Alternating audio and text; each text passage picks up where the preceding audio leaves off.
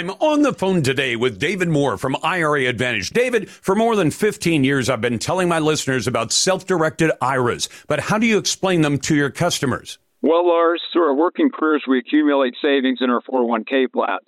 So rather than just rolling those funds over when you leave your job, you may want to think about setting up a truly self-directed IRA.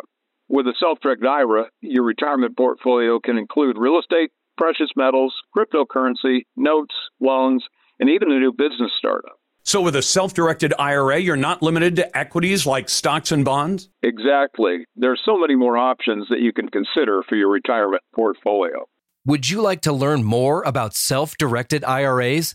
Then go to IRAadvantage.com, view the videos, and then let the self-directed IRA professionals at IRA Advantage set up a self-directed IRA for you. Your retirement, your way. Visit the professionals today at IRAadvantage.com. Today's high, only about 30. Quiet, please. Ladies and gentlemen. You ready for the big show? In exactly 15 seconds, we'll be on the air. Lars. This is the Lars Larson Show. Our beloved republic is in the hands of madmen. This is a dark day. Honestly provocative talk with Lars Larson. I may be a white boy, but I'm not stupid. Broadcasting across the Pacific Northwest and covering Oregon, Washington, and Idaho on the Radio Northwest Network. Live. And now. Then we're going to kick the Biden crime family out of the White House. Here's your host. I almost lost my wife, my 67 Corvette, and my cat. Lars Larson. And I really think this is time now for everybody, our country, to come together. We want to come together, whether it's Republican or Democrat. That is Donald Trump with a message of unity that an awful lot of Americans didn't hear. And why? Because much of the cable news media decided we're not going to carry anything that he says, even though he is the big winner in the state of Iowa in the caucuses held last night. Glad to be with you, and always glad to take your calls. I want to talk about what happened in Iowa and what's likely to happen going forward, and we'll get your phone calls and emails in there, too. Welcome to the Lars Larson Show for a Tuesday. If you want to join what we call the best conversation in talk journalism, it's right here at 866-HEY-LARS. And if you happen to be a naysayer, we're going to put you right to the head of the list at 866-439-5277. Send your emails to talk@LarsLarson.com. That's easy to remember. And our poll on X, used to be called the Twitter poll, should Facebook face prosecution for running human trafficking ads for Mexican coyotes? Now, this is as bad as it gets. And as far as I'm concerned, Zuckerberg and Facebook, or Meta, if you want to call it Meta or Meta these days, they're about evil personified, because social media will tell you all day long and twice on Sunday why we're trying to stop pornography. We're trying to stop drug dealing on our social media. We're trying to stop everything. Except the one thing that it sounds like they're not trying to stop, not one little bit, is Mexican drug cartels and the coyotes who work with them. Coyote is a slang term that means the people who will try to get illegal aliens across the border from Mexico, no matter where they originated. They often originated 140 other countries, but get them across the Mexican border into the United States.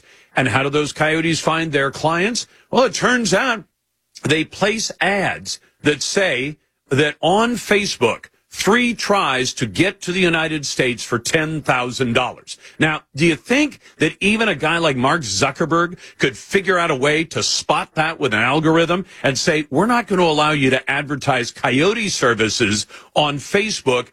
No, they'll stop everything else in the world, but human trafficking, apparently Zuckerberg is not exactly opposed to it, and he's perfectly willing to make money and take money for the ads advertising to illegal aliens who want Mexican drug cartel coyotes to get them across the border. So I'll ask you the question this way. Should Facebook face prosecution for running human trafficking ads for Mexican coyotes? As you know, it's a federal crime in the United States to aid or abet somebody in violating America's immigration laws. And it sounds like Zuckerberg's doing that on steroids. So find the question, the poll on X, at Lars Larson Show. You can also find it on my website at LarsLarson.com. But let's talk about Iowa. First of all, weather, like weather hit most of the rest of America, weather and snow, and they said more snow dumped on Des Moines, Iowa in 5 days than had happened since 1941.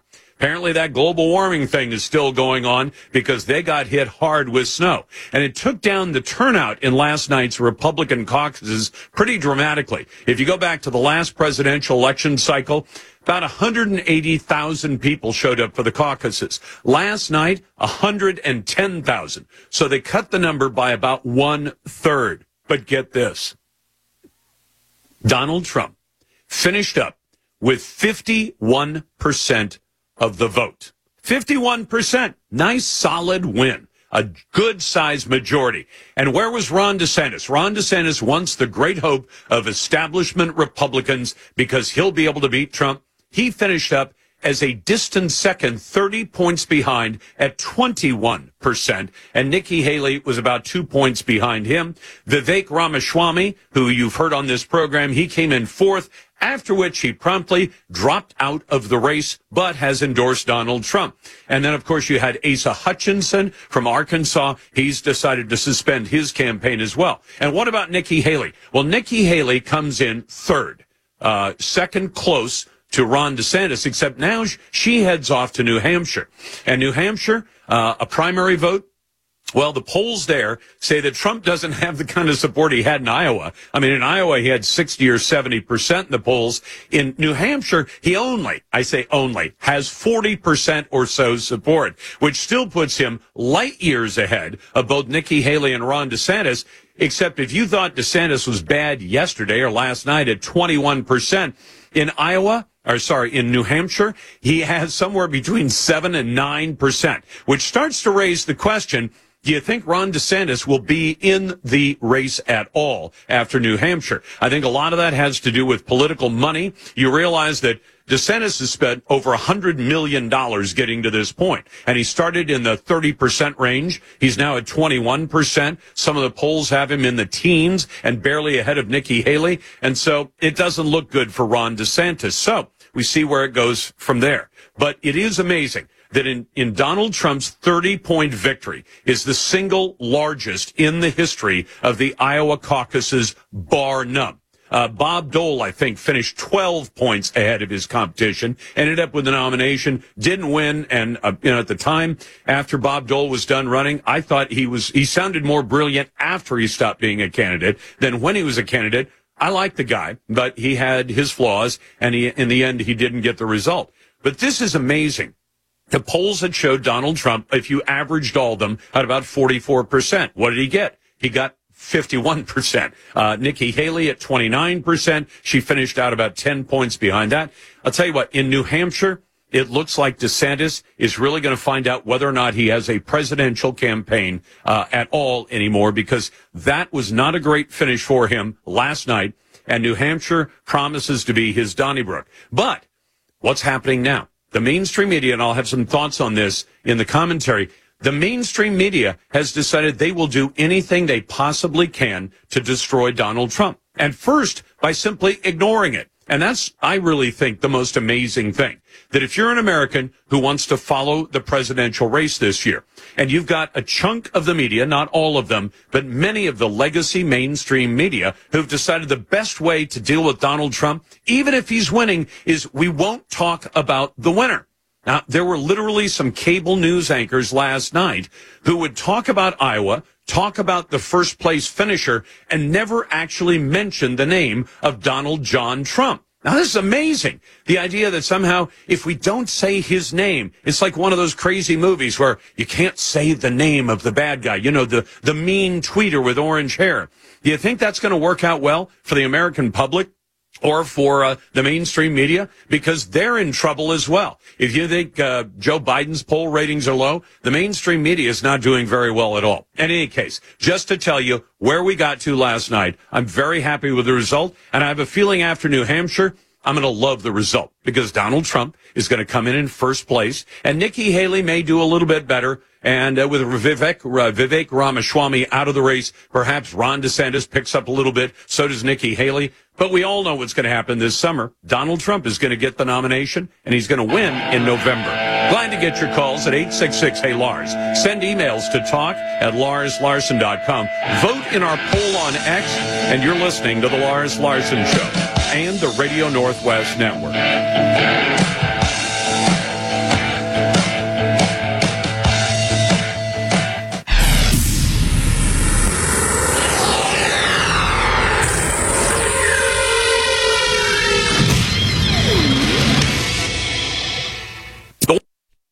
With me on the phone today is David Moore with Equity Advantage. David, for more than 15 years, I've been telling my listeners about 1031 exchanges, but how do you explain it to customers? Well, Lars, 1031 exchanges are over 100 years old at this point. They allow people to exchange out of one property into another, keeping their equity intact. For example, let's say you own an apartment building and you'd like a larger one. You can sell the property, pay the tax, or you can do an exchange, deferring all capital gains tax.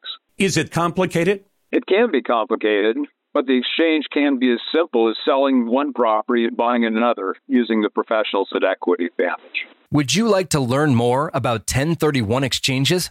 Then go to 1031exchange.com. View the videos, and then let the 1031 exchange professionals at Equity Advantage show you how it can work for you. You've worked hard for your money. Let Equity Advantage work hard to keep it yours. Visit 1031exchange.com.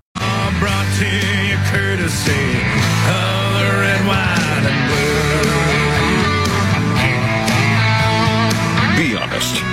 You're listening because you like what you hear. Right? Lars Larson.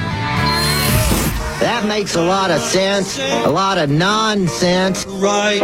You're bloody well right. You know you got a right to say. This is the Northwest Nonsense. How much longer do we have to sit for this nonsense? That great moment every day where Lars brings you the cold, hard facts without any liberal wokeness from the Daily Dead, fish wrapper, or mainstream media bias. Hey, Legacy News Media, the political candidate you hate the most, just won bigly in America's first presidential contest in Iowa. Where are you going to go next? Scare tactics and outright censorship. That's where Donald Trump takes more than 50% of the votes in Iowa, 30% more than number 2. Cable news ran every minute of the speeches by Ron DeSantis and Nikki Haley, but not the words of the winner. It's literally true. Rachel Maddow explained and told her audience why they did that. There is a cost to us as a news organization, she said, of knowingly broadcasting untrue things. So his remarks tonight will not air here live. Wow, she must be a psychic. Maddow claims to know what Trump is going to say before he's even said it, and she knows that it's a lie before he even speaks. That's amazing. Over at CNN, Jake Tapper explained that he cut away from Donald Trump's remarks on the disastrous Joe Biden border policy because it was anti-immigrant. Actually, I don't think Donald Trump's anything like anti-immigrant. Apparently, the folks aren't worried about 10 million illegal aliens flooding into America in just the last 3 years under Joe Biden. If that's anti-immigrant, no, it's anti-illegal alien. I certainly hope that American voters are ready for 2024, where the news media decides what you're allowed to hear. Elections officials decide who you're allowed to vote for, and the deep state bureaucracy conspires openly against the inevitable election of a great American president. And now today's Daily Grill. Insane. Are you completely insane? Ridiculous. They get more and more ridiculous. Flat out dumb. You're even dumber than I thought. Who deserves today's Lars Grill of the Day? Maybe you're just really, really stupid. Find out right now. I'm going to give today's Daily Grill to the legacy news media, all of them that did this, for ignoring the major candidate for president of the United States of America. When I was a reporter, I would hear things all the time that I thought, well, I don't think that's true. And you know, as a reporter, if you hear something that you think is a big fat lie, do you know what you're free to do? I'll tell you what you're not free to do. You're not free to throw your own opinion into it and say, I'm opining that that's a lie. You are allowed to go out and find other critics of that person's position and quote them as to what they say. But you don't get to decide on your own say-so what's a lie and what's not. But that's exactly what MSNBC, CNN, and other legacy media have done. That's why they get today's Daily Grill. If you want to join the best conversation in talk journalism, it's always right here at 866-HEY-LARS. And if you're a naysayer, we're going to put you first in line at 866-439-5277. Send your emails to talk@LarsLarson.com. And I got to tell you this. Stephen writes in. Lars, very long-time listener here. I just had to let you know something I heard on your station. A couple of announcers were talking about the situation with power outages here in the Pacific Northwest. One lady said she'd been without power for more than 30 hours. Another one's elderly father-in-law still doesn't have power. And I've talked to some friends of mine today who don't have power. Guess how they all survived? The lady used a wood-burning fireplace, and the elderly gentleman used his gas stove just to survive. But aren't those the very items they want to ban from our homes here in the Northwest? Liberal nonsense on full display in our own community. Have a great day. Signed, Stephen F. Glad to get your calls at 866-HEY-LARS. That's 866-439-5277. Send your emails to talk@LarsLarson.com. And our poll on X: should Facebook face prosecution for running human trafficking ads for Mexican coyotes?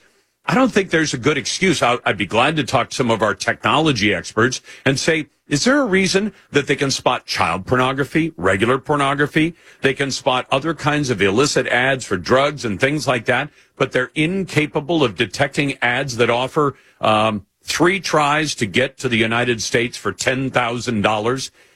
That's the offer of Mexican coyotes on Facebook. And apparently Facebook is perfectly okay with it. I mean, maybe Mark Zuckerberg needs human trafficking. He has to have somebody mow his lawn, after all. And you can imagine other nefarious things he's involved in as well. The poll on X is brought to you by Ultimate Truck Services. If you rely on trucks for business, Ultimate keeps your biggest assets on the road and running right. Find them at ultimatetruckservice.com. Now, yesterday, I told you the story that we've just found out for the last 10 years, the person who is the foreign national, a foreign citizen, who in America owns the greatest amount of land in America, and it was purchased 10 years ago and stayed largely under the radar. 200,000 acres in the state of Oregon, owned by a Chinese national who's actually also a member of the Chinese Communist Party and apparently has held influential positions in the Chinese Communist Party. Should we forbid land purchases by citizens of countries that will not let Americans buy land in their countries? I said yes to that question. 97% of you joined me. Only 3% of you said no. Find the X poll at Lars Larson Show on X. You can also find it on our website at LarsLarson.com. And now, in Washington State, another effort to deny the voters the choice of Donald Trump. That's right. We've got lawsuits in virtually every state in America that have said, take Donald Trump off the ballot. Colorado has already done it. Maine has already done it. More than a dozen other states are considering that. And now a Kitsap County judge is hearing a challenge today to remove former President Trump from Washington State's primary ballot. That's coming up in March. The affidavit, signed by 8 residents of Kitsap County, and this is from our friends at Como News, contests Trump's eligibility for the ballot based on an interpretation of the 14th Amendment of the U.S. Constitution that cites engagement in an insurrection. Of course, they're talking about January 6, 2021, and they're saying that on that basis, this judge is being asked to remove Donald Trump from the Washington primary ballot in March. Robert Brem, who is one of the 8, and I would love to talk to some of these people. I've reached out. I want to see if we can get some of them to come on this program on the Radio Northwest Network and talk about this. Robert Brem is quoted as saying, democracy can only work if citizens are willing to take action and responsibility. Anyone who is in objection to our position will have their say. Well, I won't be in Kitsap County Court today, and the judge will make some sort of decision. As registered voters of the state of Washington and under the RCWs of election provisions, we request Donald Trump's name be removed from both primary and election ballots, meaning the general election. The hearing set for this morning in Kitsap County. And I've told you what my objection to this is. I know that some of you think that Donald Trump's a terrible person. You're entitled to your opinion, no matter how foolish it is. But some of you also think that he's guilty of insurrection. And I keep pointing out the obvious objection. Number one, Donald Trump has never been indicted for the crime of insurrection. And the only time he's been generically accused of it was when in the second impeachment of Donald Trump, he was accused in that impeachment of insurrection. It's not a criminal case. It's an impeachment of a federal official. And he was acquitted of the charge by the United States Senate. Then you have the question, well, did the Biden FBI determine that Donald Trump engaged in insurrection? The answer is no, the Biden FBI did not, nor did the Biden DOJ. And yet this Kitsap County judge, depending on politics, might just keep Donald Trump's name on the ballot or throw it off. Coming up in a moment, we're going to talk about the latest on Oregon's ballot measure 114, still on hold with a court decision. The Lars Larson Show.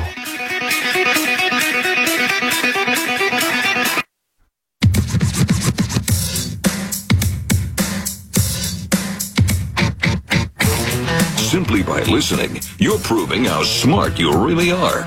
Lars thanks you. Welcome back to the Lars Larson Show. It's a pleasure to be with you on a Tuesday, and we're watching the weather as well. This afternoon, tonight, and tomorrow morning are going to be awfully tough in many parts of the Northwest, because as the melt begins, it's going to get a whole lot slicker than it has been the last couple of days. Bad enough to have packed snow and some ice on the ground. Now you're going to have packed snow, ice, and mix in a little bit of water, and all of a sudden things get very, very interesting. So be very, very careful out there. And I hope that some of you who are still without power this morning, having lost it about 3 days ago, are going to get some relief from the utility companies, but that's if they're not too busy with windmills and solar panels. I want to talk to our friend Kevin Sterrett from the Oregon Firearms Federation about the current status of Measure 114. Kevin, welcome back and Happy New Year.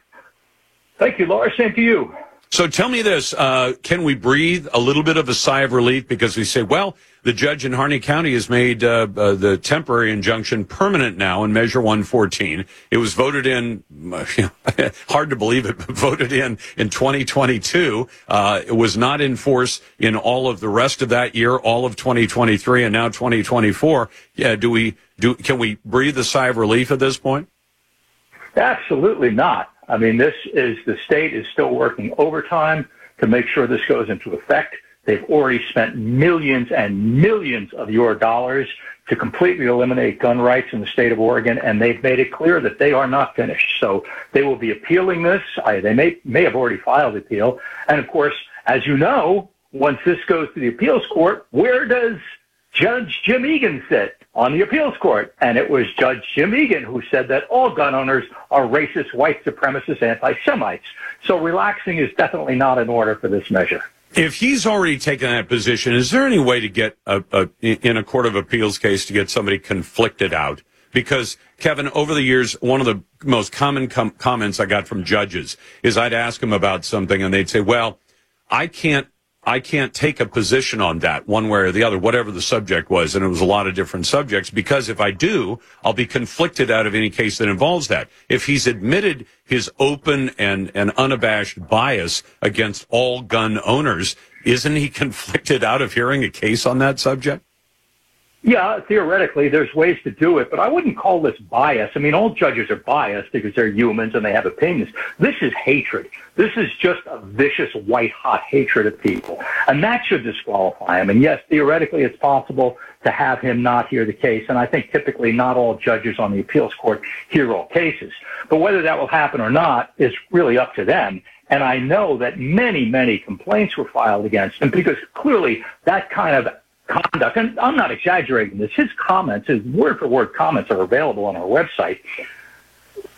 All the complaints that were made were all dismissed. You know, a judge can say that half the country are racist anti-Semites and still be allowed to sit on the court with absolutely, there's no accountability at all. So that makes me very nervous. And the fact that the state has unlimited funds to shut down every gun transaction in the state. And in fact, Measure 114 has largely actually gone into effect even with the injunction, because there are distributors all across the country who will not send stuff into Oregon, fearful that if 114 goes into effect, they'll be liable for whatever they shipped while it was not into effect, because the state's position is that if you purchased anything after the thing was voted in, and remember, Fagan, our disgraced former Secretary of State, declared it passed before the votes were even counted. Yep, and their position is that if you bought anything after that thing was voted in, they'll be able to prosecute you even though the measure's been enjoined. So they're actually saying this is going to have a retroactive effect, even though the law never was in effect at that time, and you bought a gun during a time when the law was not in effect, that it'll snap back like a rubber band and everybody caught in the last year and a half? is going to be subject to prosecution? Not so much guns, but magazines. The magazines, virtually all magazines are banned.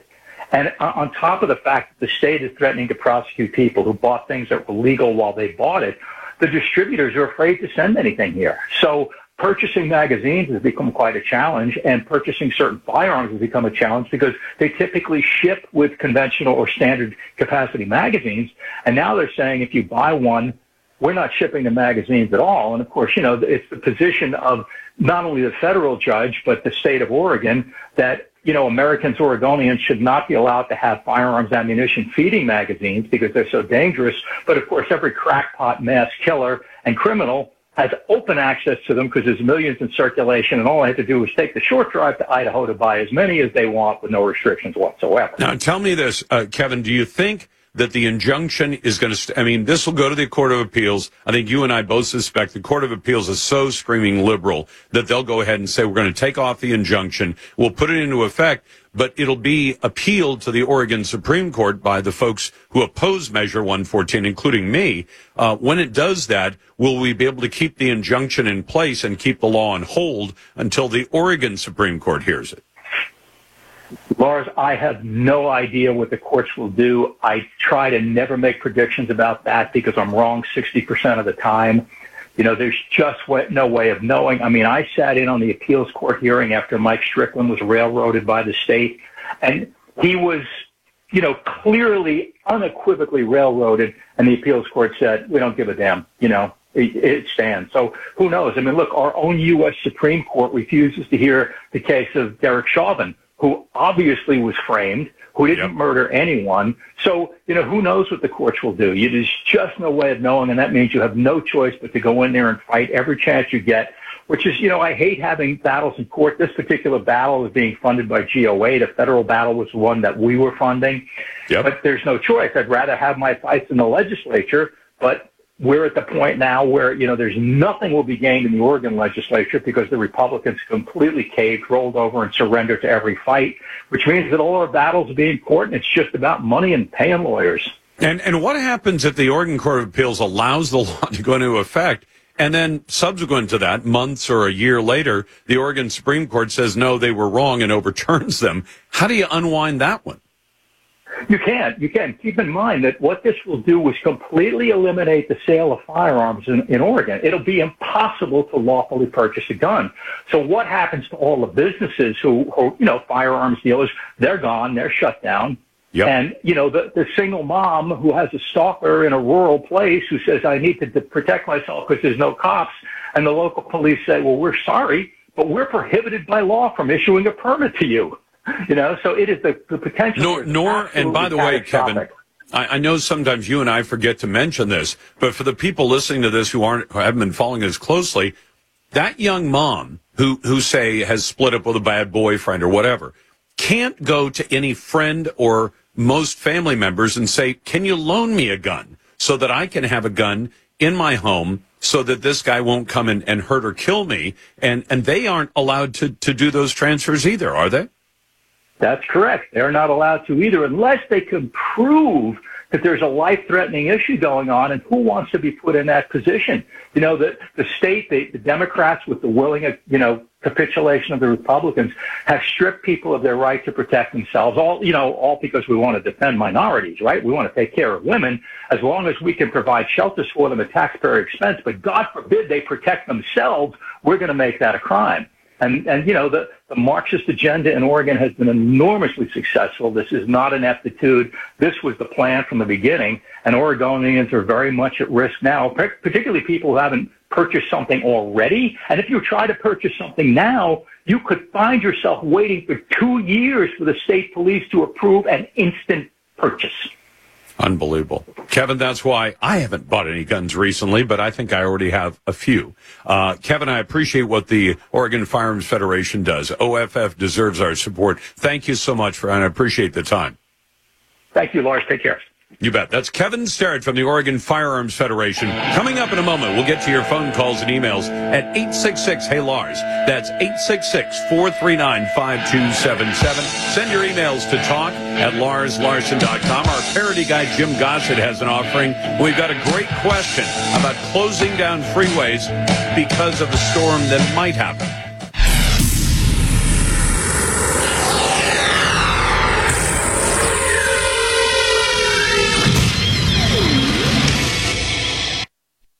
With me on the phone today is David Moore with Equity Advantage. David, for more than 15 years, I've been telling my listeners about 1031 exchanges, but how do you explain it to customers? Well, Lars, 1031 exchanges are over 100 years old at this point. They allow people to exchange out of one property into another, keeping their equity intact. For example, let's say you own an apartment building and you'd like a larger one. You can sell the property, pay the tax, or you can do an exchange, deferring all capital gains tax.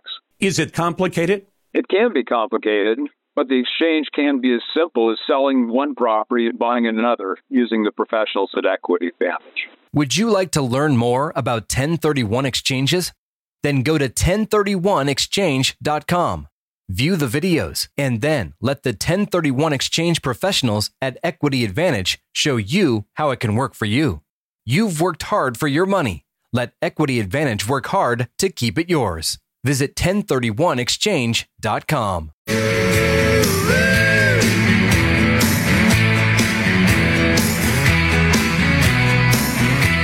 Just think of him as your concealed carry. This is the Lars Larson Show.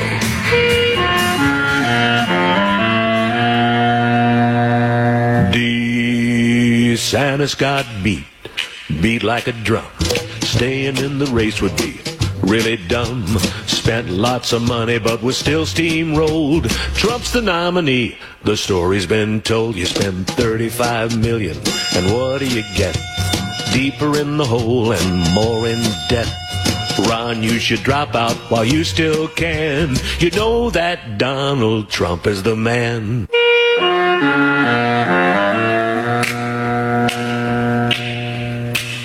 Nikki Haley came in a distant third. You think by now she would have got the word. The message, Nikki, was crystal clear. 2024 simply isn't your year. You spend $37 million, and what do you get? About $5 million per delegate. Quit the race, Nikki, it's clear to see. You sold your soul. You're another rhino. Welcome back to the Lars Larson Show. It's Tuesday, a snowy Tuesday in the Pacific Northwest with apparently freezing rain on the way this afternoon, so watch out for that. I have a feeling an awful lot of people are staying home today and staying off the roads, at least toward the afternoon when it's supposed to get a little bit on the dicey side, and then overnight. We're supposed to go all the way from the 30s, high 20s, low 30s, into the 40s, and it's going to melt off, and we go back to traditional Northwest winter weather, which is cold and wet. Glad to be with you on a Tuesday. If you want to join the best conversation in talk journalism, it's right here at 866-HEY-LARS. And if you're a naysayer, we put you first at 866-439-5277. Send your emails to talk@LarsLarson.com.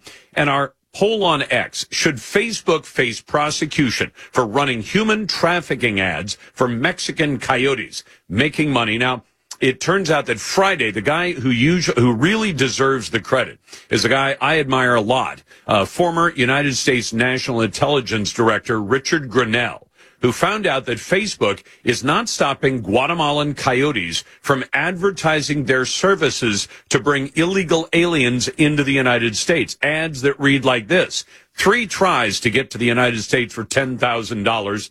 And it turns out that Joe Biden and Mark Zuckerberg don't care, that Facebook is willing to run those ads. And I think that's out of line.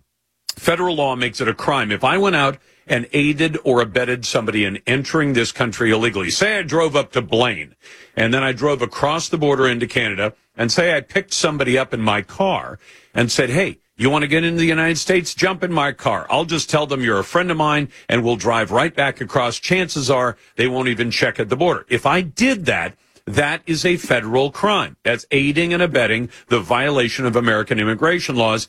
And yet Facebook is doing it out in front of God and everybody. And if they tell you, oh, we don't have an algorithm for detecting that kind of thing, oh, come on. You can find all these other things and keep them off. You can keep conservative points of view off Facebook. You do that very effectively, but you can't keep the Mexican cartel coyotes off Facebook. That simply isn't believable. So should they be prosecuted? I would answer that one yes. You can answer any way you like. At Lars Larson Show on X, also on our website at LarsLarson.com. Brought to you by Ultimate Truck Services. If you rely on trucks for business, Ultimate keeps your biggest assets on the road and running right. Find them at UltimateTruckService.com. Yesterday's question, should we forbid land purchases by citizens of countries that won't let Americans buy land? Now, so far, I have seen this story that we talked about yesterday about the Chinese national member of the Chinese Communist Party who bought 200,000 acres in Oregon 10 years ago. Now, purchases of land in America by foreign nationals are supposed to be recorded in a government registry. This one was not. 200,000 acres in the state of Oregon, mostly in eastern Oregon. I said, should foreign nationals be able to buy land in our country if we can't buy land in their country? 97% of you joined me in a yes vote on that. Only 3% of you voted no. And those are the folks, the naysayers I'd love to talk to. Courtney writes in with what I thought was a great question of the day, because it has to do with the current weather and the way that roads and freeways are managed in the Northwest. She said, Lars, I live in the Gorge, and I'm curious about ODOT's preemptive closure of I-84. They want to close it before the weather gets bad. While I understand that people can't make the logical decision to stay off 84 in poor conditions, and to help keep first responders safe, they want to close 84 to prevent people from making the poor choice of attempting to drive in poor weather. But does ODOT really have the power to say, we're pretty sure the storm is coming, we're pretty sure it's going to be bad, so we're going to close down early? For the last 3 years in a row, remember, she lives up the gorge, the snowmageddon they have predicted has not shown up when they said it would. But now they can prevent me from leaving town because they think it's going to get bad. Within the last couple of years, they've installed barriers on either side of Cascade Locks on the freeway on-ramps. I get a bit upset every time I see them because I believe that American freedom also means you have the freedom to be as stupid as you want to be, but you have to accept the consequences. If you could help me understand either while I'm right or while I'm wrong, I'd gladly appreciate it. Stay safe and stay warm. Signed, Courtney. Courtney, I agree with you. I agree that there should be advisories to tell people, listen, this freeway could get really dicey. But in too many cases, if we live in the Northwest for more than 10 minutes, you understand. If you don't like the weather right now, wait 5 minutes. And when we hear predictions that things are going to be this bad, sometimes they're accurate and sometimes they're not. But in the case of state bureaucracies, kind of like during the pandemic, they always see their solutions as one size fits all, and they don't accept any kind of dissent from that. It's Tuesday, and it's the Radio Northwest Network. The Lars Larson Show. I'm on the phone today with David Moore from IRA Advantage. David, for more than 15 years, I've been telling my listeners about self-directed IRAs, but how do you explain them to your customers? Well, Lars, through our working careers, we accumulate savings in our 401k plans. So rather than just rolling those funds over when you leave your job, you may want to think about setting up a truly self-directed IRA. With a self-directed IRA, your retirement portfolio can include real estate, precious metals, cryptocurrency, notes, loans, and even a new business startup. So with a self-directed IRA, you're not limited to equities like stocks and bonds? Exactly. There are so many more options that you can consider for your retirement portfolio. Would you like to learn more about self-directed IRAs? Then go to IRAadvantage.com, view the videos, and then let the self-directed IRA professionals at IRA Advantage set up a self-directed IRA for you. Your retirement, your way. Visit the professionals today at IRAadvantage.com. Please, ladies and gentlemen, you ready for the big show? In exactly 15 seconds, we'll be on the air. Lars. This is the Lars Larson Show. Our beloved republic is in the hands of madmen. This is a dark day. Honestly provocative talk with Lars Larson. I may be a white boy, but I'm not stupid. Broadcasting across the Pacific Northwest and covering Oregon, Washington, and Idaho on the Radio Northwest Network. Live. And now. Then we're going to kick the Biden crime family out of the White House. Here's your host. I almost lost my wife, my 67 Corvette, and my cat. Lars Larson. Welcome back to the Lars Larson Show. It's a pleasure to be with you on a Tuesday. It's kind of snowy in the Pacific Northwest, and we're expecting a melt that could make it a little bit hazardous. But I want to talk politics. I want to talk with a young lady who knows politics well, and she does a fantastic job. Host of the Undivided podcast, that's Brandy Cruz. Brandy, it's good to have you back. Lars, thanks for having me.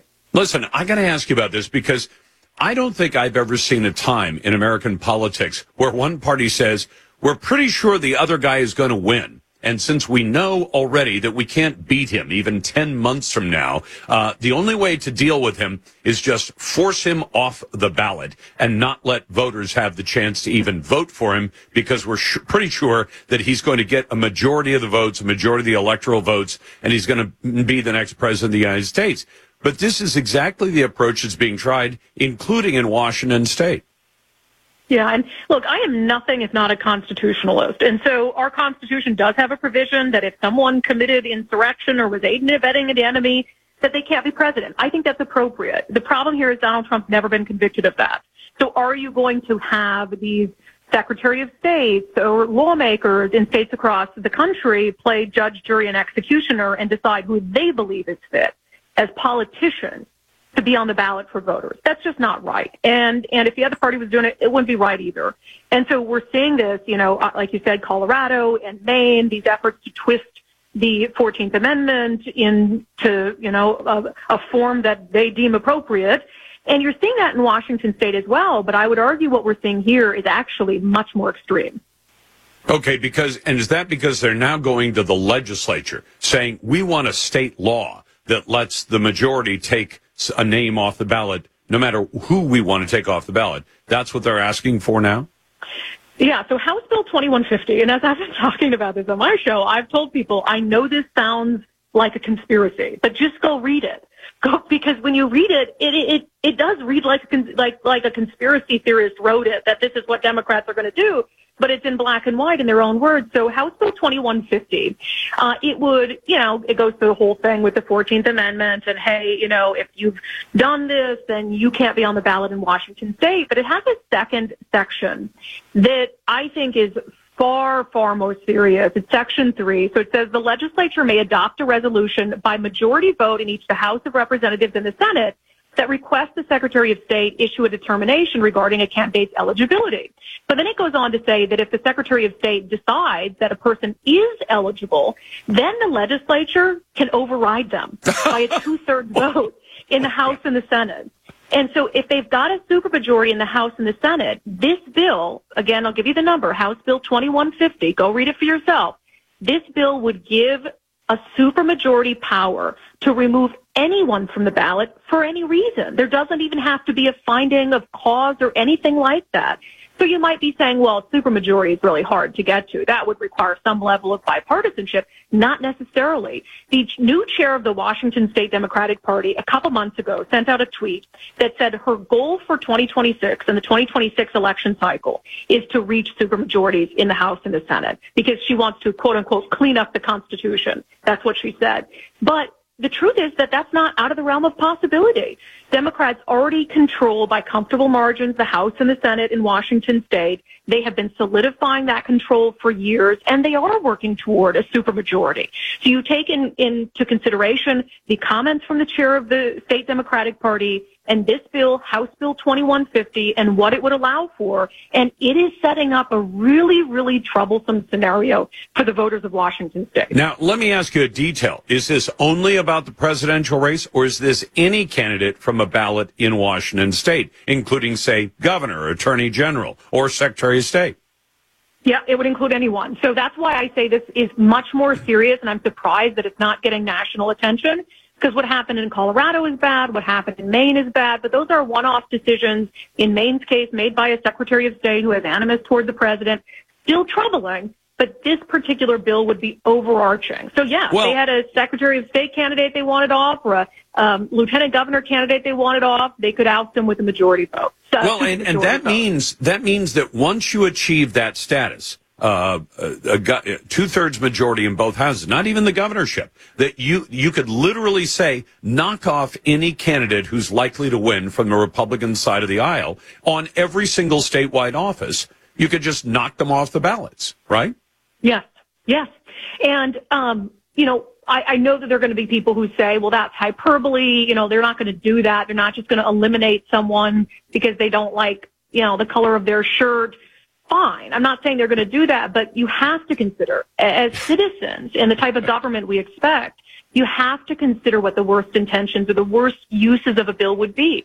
You can't assume good intentions from any politician. No, in fact, this bill says that, but they won't use it like that. Brandy, I remember looking at I had a contract about 25 years ago with a TV station, and I took it to my lawyer and had him look at it, and he said, well, this says that in the right circumstances, they could just not pay you for a few months, and you wouldn't be able to work anywhere else, and you couldn't insist on getting a paycheck. And I said, yeah, they said that's in there, it's boilerplate, but they'll never use it that way. He said, Lars, if they're not going to use it that way, take it out of the contract. And if you leave it in the contract, assume it will be used, like Chekhov's gun. If you see the gun in the scene, the gun's going to get used by the end of Act 2.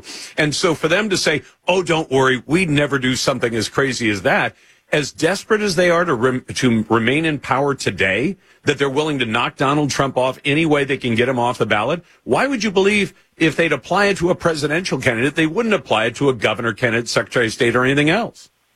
And for any reason. And that's, again, goes back to it doesn't have to be someone who committed insurrection or aided and abetted the enemy. For any reason. There is no reason articulated. There's no proof of burden there. And so it's really scary stuff. And it goes back to, you just have to think of these things and these powers in the hands of your worst enemy. And if it were full-on Republican control with a supermajority in Washington state, I would be just as scared about a bill like this in the hands of Republicans. And so we can't allow it to happen. And people need to break out of their ideological silos and recognize that just because your party is in power right now does not mean that these types of policies are good in a democracy. No, and in fact, in Kitsap County today, I guess a judge just threw out one more attempt to remove Trump off the ballot. And I've had people say, but we think he committed insurrection. I said, fine. Then accuse him of that and give him a trial. I said, and they said, well, we've accused him generically. I said, well, the U.S. House of Representatives accused him of insurrection and the Senate acquitted him. The Biden DOJ didn't accuse him of insurrection. And believe me, I think Merrick Garland would have if he thought he could get away with it. And the special counsel hasn't done it. And the FBI hasn't. They've all said, we're not going to charge him with insurrection. Why? Because they don't think they can win. If Joe Biden's people thought they could win an insurrection charge, they'd have slapped it on Donald Trump a long time ago. So for them to say, well, we're going to have a kangaroo court. All the Democrats are going to vote on whether or not we think you're guilty of insurrection, and that will be your trial. It's like the Queen of Hearts. Verdict first, trial later on. Brandy Cruz can be found at the Undivided Podcast. Brandy's a great friend of the show. Thank you very much, Brandy. I'm glad to have you with me. Your calls are welcome at 866-HEY-LARS. Send emails, talk@LarsLarson.com. Vote in our poll on X. You can also find it on my website. And you're listening to The Lars Larson Show and the Radio Northwest Network.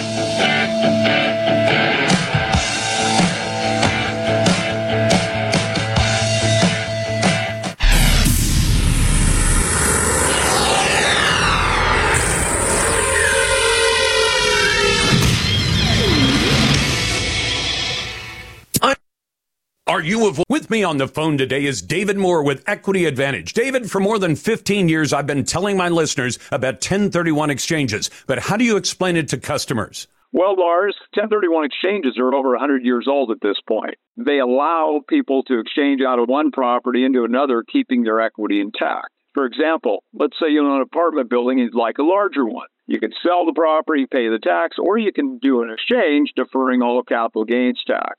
Is it complicated? It can be complicated, but the exchange can be as simple as selling one property and buying another using the professionals at Equity Advantage. Would you like to learn more about 1031 exchanges?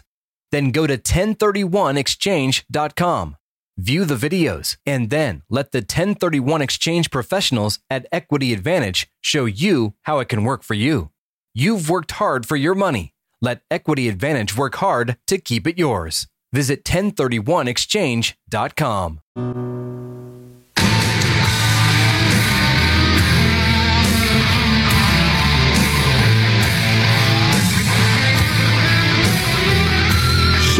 things you wish you could say. More with Lars. Welcome back to the Lars Larson Show. It's a pleasure to be with you, and I'm always glad to get to your phone calls and emails at 866-HEY-LARS. I got a question for you, though. Is the legacy news media planning to censor Donald Trump and his supporters all the way to the White House? I think we got a good indication of it during the Iowa caucuses last night, and the decision to run the speeches of both, say, Ron DeSantis and Nikki Haley and others. But then when Donald Trump began speaking, you actually had cable news anchors explaining, we're not going to carry what he says because we know that he's going to tell lies. So already having the psychic ability to determine that a candidate will tell lies in a speech, they simply decide, you don't have a right as our audience to hear what he has to say. Let me get into the details of that in a moment. First, I want to go to Ron. Hey, Ron, welcome to the Lars Larson Show. What's on your mind? Well, that's very fascinating, Lars, because within the last month, there's a guy by the name of Jason Fike that has been fighting the fake news and their censorship Nazi program. And guess what? A judge has ruled that it's unconstitutional. They did a 5.1 constitutional challenge, and it's amazing to me, something to do with the 230C1. You're familiar with that? It's a Section 230 of the Communications Act, which gives protection to social media from being sued for civil lawsuits based on defamation. Because understand it this way, Ron, just so people know what Section 230 is. If you or I, even if you calling into my show, were to commit defamation, so you say something that you know is untrue, and you say it about somebody, whoever it happens to be, and you know that it's a factual statement. There's a difference between facts and opinion. If I say somebody is a convicted felon, that's a statement of fact. If I say he's a creepy dude, like I say all the time about Joe Biden, that he's a creepy old man who pervs out on children and women and things like that, that's a statement of opinion. And so if I make a false factual statement about somebody, and I know it's false when I say it, and I say it anyway, that's defamation. Now, I have to make sure that I don't say those things on the air, or I can be sued. I have to make sure you don't say those things on my show, or I can be sued for what you say. You say, well, then what about the social media? They got people saying nasty things about all kinds of people all day long, literally billions of times a day on Facebook and X, Twitter, and all these other social media. Well, they have this Section 230 that says because they agreed to act not as a publisher, I'm a publisher of this show, so I control what's on the show. As a platform, Facebook and Twitter and the rest have said, we're just platforms. We put the messages out there. You can't let people sue us for putting out a defamatory message because there's no way to screen billions of posts per day. So they got this special protection that they got from the government in Section 230. And if Mr. Fike is suggesting they ought to lose their protection because they're not acting like platforms anymore, they're acting like publishers. And there's a gigantic difference between a platform and a publisher. That's the fight that seems to be going on. And so far, the social media still have their Section 230 protection. If they ever lose it, basically, Meta or Facebook is out of business. And so is X or Twitter. They're out of business because they could not exist without that protection. Do you see why?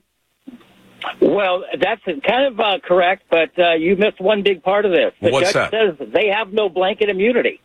He made it very clear. Section 230C1, the way they're doing it, they're abusing 230C2. They're trying to intermesh it, and he says he made it very clear in his ruling. It's on the internet right now. The judge made it very clear that if you are, that 230 is to protect you by not touching the content. They are touching the content and then trying to have it. And that's the argument. And so far, Ron, I haven't seen anybody who's been able to bring a successful lawsuit. And in fact, if there was even the threat of lawsuit, all of the companies, well, if you're in the business like Meta is or X, Twitter, what used to be Twitter, you have to have insurance companies that protect you from liability. The minute those insurance companies suspect that you could be successfully sued because they say you allowed a picture of somebody to be published that was defamatory, the suits would be, there'd be literally hundreds of thousands, if not millions of lawsuits. And those companies would be told by the insurance carriers, we're not going to cover you anymore. And they would be effectively out of business, like a lot of businesses would go out of business if they lost their insurance coverage. So that's his fight. I don't know that he's necessarily won it yet. There's still fights about Section 230 before the U.S. Supreme Court, but I appreciate the heads up. Let's go to Pinball. Hey, Pinball, welcome to the Lars Larson Show. Yeah, Lars, hey, how are you, sir? I'm doing quite well, sir. Thanks for asking. Happy New Year. Thanks for taking my call. Now, recently, within the last week or so, Alabama put to death a convicted murderer.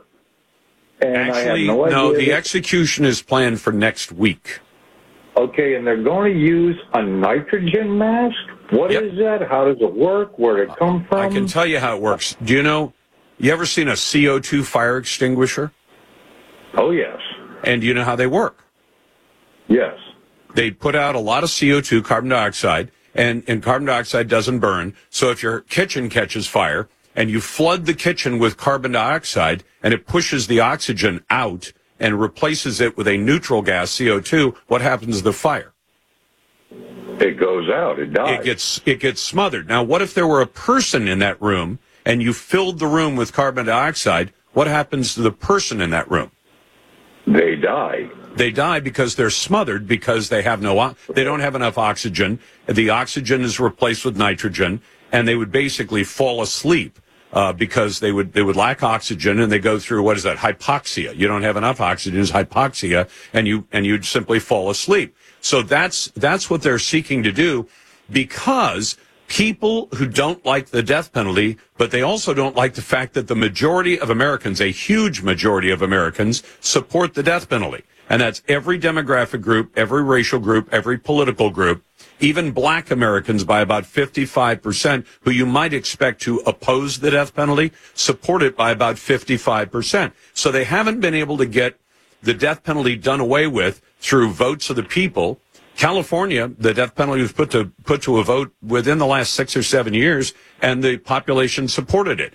So they've tried to kill it in other ways. One is to go in and say you can't use these pharmaceuticals to give the shot, the lethal injection, because of various reasons. They've scared a lot of pharma companies away from supplying the chemicals that would put somebody to death. So states have been looking for other legal ways to put somebody to death. And this guy, Kenneth Eugene Smith, whose execution is scheduled, he survived a botched lethal injection execution about 2 years ago, and he's scheduled for execution next week in Alabama, and they plan to use nitrogen. And if they put nitrogen, in a mask on his face and he starts breathing it and it replaces the oxygen in his lungs, he runs out of oxygen and he goes to sleep. Doesn't that sound pretty peaceful? It'd be like getting the bends when you scuba dive. No, bends is when you have expanding gas in your bloodstream and it causes horrible, painful bubbles to form in your joints. It's different than that. This would be like if you were in your cabin and you had your wood stove going and it's putting out, some exhaust, some CO into the room or CO2 in the room, and there isn't enough oxygen, and you fall asleep on the couch, and the next morning your family finds you and you are gone. That's how they want to get rid of this guy. Sounds like he richly deserves to be put to death. Glad to be with you. 866, hey Lars, Pinball, thanks for the call. You're listening to the Lars Larson Show and the Radio Northwest Network. The Lars Larson Show.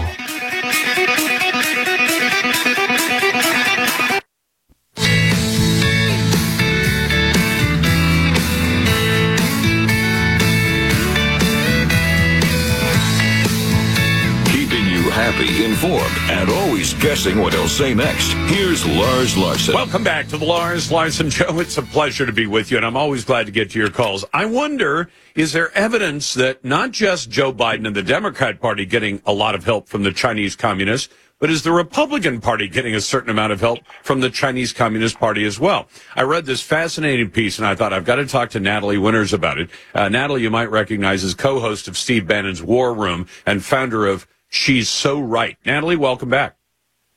Hi, thank you so much for having me back. See, it's easy for me to believe that Democrats get their advice and their policy direction from the communists, but is it also involving Republicans and top-level people at the RNC who've been taking advice from Beijing? Yes, believe it or not, I think a lot of people are quick to call the RNC controlled opposition. I've always thought that that's a fair charge, primarily because they represent the more establishment wing of the Republican Party. But in this case, this story proves that there may be some collusion, believe it or not, with the Chinese Communist Party. I obtained documents showing that since 2013, several former RNC chairmen, Wilson, Robert Duncan, and Ed Gillespie, in addition to the RNC treasurer who held the position at the time he was meeting with these officials, but were participating in what's called the U.S.-China high-level political party leaders dialogue. Now, I know that's a mouthful, but this isn't just some entity that, happens in China or is loosely tied to the CCP. This is a project of the International Department of the Central Committee of the Chinese Communist Party, put on with the help of some other communist influence groups. But the documents that I obtained show that these individuals have been flying overseas to China, participating in these events, and what they were discussing will quite literally blow your audience's, I think, minds, because they were talking about, in a direct quote, campaign strategy. And in the case of the 2016 version of the event, they were giving the Chinese Communist Party sort of a preemptive rundown of what they thought the Trump administration's position on would be. There's a word for that. It's treason. And I think that that's a fair charge with what these RNC officials were doing with the CCP. I mean, why, Natalie, lately my big complaint about most news coverage is they got the who, what, when, where, and they leave out the why. Why would Republicans go to a dictatorship and say, can we learn something from you about political campaigns? Because I have a feeling political campaigns in a dictatorship are just a little bit different than political campaigns in a Republican form of government with elements of democracy like what we have. Natalie? Did I lose Natalie? I think I can hear you now. Yeah, I can hear you now. Go ahead. It was probably the Chinese Communist Party. They're interrupting our your audio or the RNC. Take your pick. To answer your question where I think you were going with this, there is no logical explanation. There is no reason that Republicans should be meeting with the Chinese Communist Party if you think of the Republican Party as something that represents the America First MAGA movement. But honestly, when you say, politicians or candidates are bought off by the Chinese Communist Party, we do a disservice, I think, to what the Chinese Communist Party is conducting, which is, honestly, it is fifth-generation warfare. It is influence operations. It is unrestricted warfare. They are finding the Achilles heel of American society, of American politics, and they have billion-dollar, with a B, political warfare operations that they're running out of Beijing to target these people. When we talk about Hunter Biden, don't miss the forest for the trees. They have the United Front Work Department, which is a network of all of these various communist proxy groups, which are designed to make inroads. They prefer the strategy of infiltration as opposed to invasion. It's subduing the enemy without, having to fire a shot. And these are the tactics that they use. But the only way that this approach to geopolitics works is if you have an American ruling class that is willing to partner with the Chinese Communist Party, because they either, A, don't believe that America is worth defending and worth fighting for, or frankly, they just want the cash, they want the honeypot, they want whatever the influence tactic is of the day. But it takes two to tango, and I think it really shows you why we need to have leaders in power who we know empirically are not going to sell out to the Chinese Communist Party, because believe me, the CCP is ready, waiting, and very eager to compromise, to put anyone on their payroll, their spouses, their children, you name it, because they know that they can get a much higher ROI on their investment than going the traditional kinetic warfare invasion. And I think, honestly, when you see stories like this, it begs the question. People always ask me all the time if I think China would ever invade the United States. I think you can say they don't even have to, because they have so many of our so-called elites, our so-called ruling class, on their payroll. I'm talking to Natalie Winters, who's co-host with Steve Bannon in the War Room and also founder of She's So Right, at She's So Right. But, Natalie, I completely understand that the Chinese want to become the dominant force on planet Earth, military, diplomatic, financial, etc. They got a lot of financial problems. They make our financial problems, pale by comparison. I understand why they want to control. What I wonder is, why would anybody who calls himself or herself a conservative, and I don't think Ed Gillespie is all that conservative, and I have my own thoughts on Ronna McDaniel, but why Why would they sign up to do this and say, we're going to do it, and we're going to do it in such a way that's not, I mean, you found this out, even though a lot of this is from 2017, but they must have known that at some point people are going to connect the dots and say, you were meeting with the Chi-Coms. What in the world were you doing? And even if they were doing it because they said, well, the Chinese have a lot of money they want to spend, why would any Republican put themselves in that kind of position to say we're conspiring with the enemy? Well, putting myself in their shoes, if I could even, I guess, suspend disbelief on me collaborating with the CCP. But you know why they do it? And I think it's as cliche as it sounds, it's because everybody's doing it. And on the topic of it coming out through the mainstream media, the same organization, the China-United States Exchange Foundation that was co-sponsoring this event, also runs the same exact program for journalists. From the Washington Post, from CNN, New York Times, the Harvard Business Review, the Associated Press. I could talk for 10 minutes about the different outlets that they've targeted. But they really captured the ecosystem, the media narratives here in the United States. So I would argue that it's not really going to come out from the mainstream press because they're in on it too. And honestly, I think, like you said, a lot of these Republicans that I named are more of the establishment ilk. They're looking around at their big business, corporate-type Republicans who've made their fortune by outsourcing and offshoring to China. They probably want to get in on the grift, too. And if everyone's doing it, right, corruption is so normalized in D.C., at least when it comes to the Chinese Communist Party. I think that, again, putting myself in their shoes, I think that's the logical calculus as to why they go about doing it, and they think they're part of a protected class because they're the, RNC establishment. No one's going to come after them. And then they hide behind the term Republican. But in reality, there's nothing about them that is conservative at all. Meanwhile, you see the RNC refusing to back America First candidates who oftentimes are actually tough on the Chinese Communist Party. But I think when we call these types of Republicans controlled opposition, it's a very, very fair charge, not just because they're controlled opposition from the domestic front, but there's this international angle to it as well. And honestly, a lot of my reporting has to do with Chinese Communist Party infiltration, specifically how they get lobbyists on their payroll. More often than not, it's not the Democrats who are working for the Chinese Communist Party. It's establishment Republicans, because I think those types have no principles, have no backbone to begin with. So they're much easier to sell out and compromise because at the end of the day, I really think they're motivated by, profit and power. And that's really a match made in hell when you pair up with the Chinese Communist Party. So, Natalie, one quick last question while we've got time. Is it still going on today? So because of COVID, they had to suspend these dialogues. I guess that's a funny fitting ending. But the groups that are involved in it, the international department of the CCP is still always making overtures to Americans, and the China-United States Exchange Foundation is still sponsoring events. Fun fact, they just had their annual commemorative celebration. And believe it or not, the person who gave their keynote address, Joe Biden's ambassador to China, Nick Burns. Wonderful. That is Natalie Winters. You can find her on the War Room and also founder of Shop She's So Right. Back in a moment, you've got the Lars Larson Show and the Radio Northwest Network.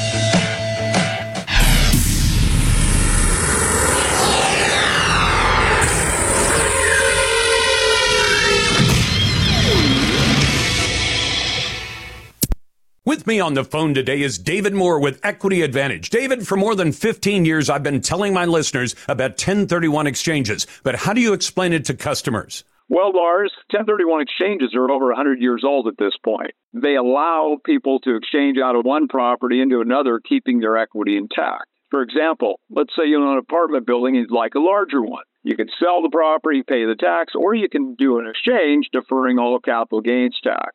Is it complicated? It can be complicated, but the exchange can be as simple as selling one property and buying another using the professionals at Equity Advantage. Would you like to learn more about 1031 exchanges? Then go to 1031exchange.com. View the videos, and then let the 1031 exchange professionals at Equity Advantage show you how it can work for you. You've worked hard for your money. Let Equity Advantage work hard to keep it yours. Visit 1031exchange.com.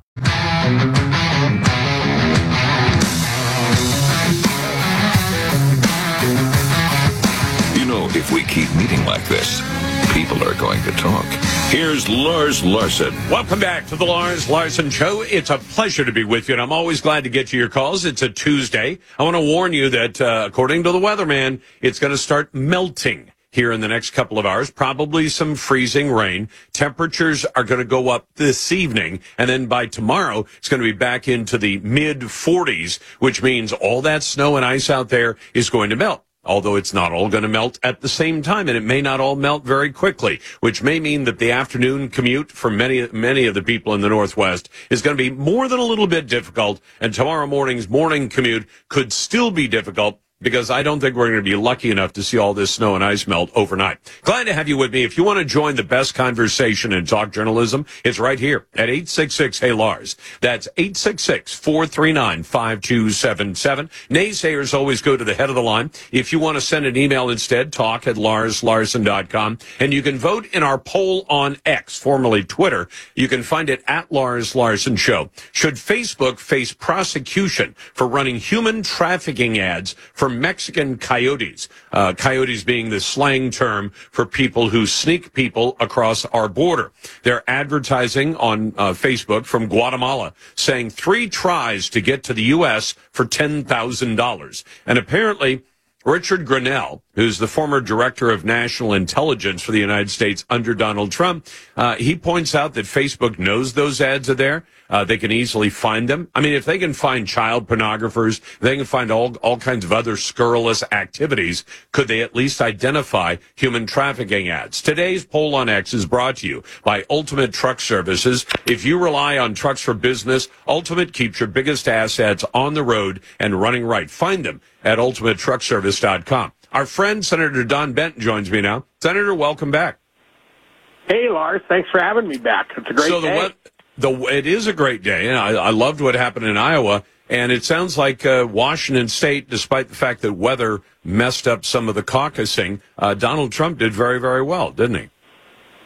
We did very well. There are 5 counties that will caucus, I believe, on February 3rd. Clark is one of them, so mark your calendar for that. It's important to turn out if you're a Trump supporter. But the rest of the state, especially King County, we were very, very pleased. You know, King County has always been kind of a problem, but we had more than 68% of the delegates there committed. Probably more now that Vivek has endorsed Donald Trump, so we'll pick up those as well. But it looks like we swept the state with about 80% of delegates. So a very, very good day for Donald Trump in Washington State and in Iowa. And I think that pretty much tells a story for what's going to happen in the future.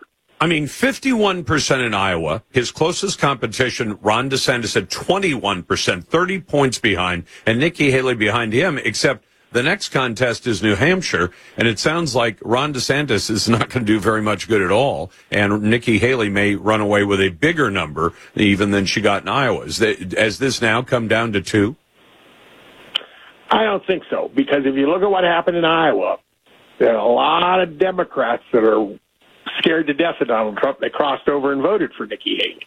Okay, and so that was happening a lot because you could change your registration to Republican before you voted, and that's why you don't want to allow registration on the day of the election, because it allows for shenanigans like that.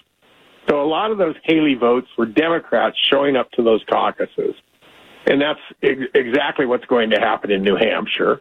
And so the numbers for Haley are kind of false numbers because they're really Biden folks that are coming in there to mess things up is what's going on.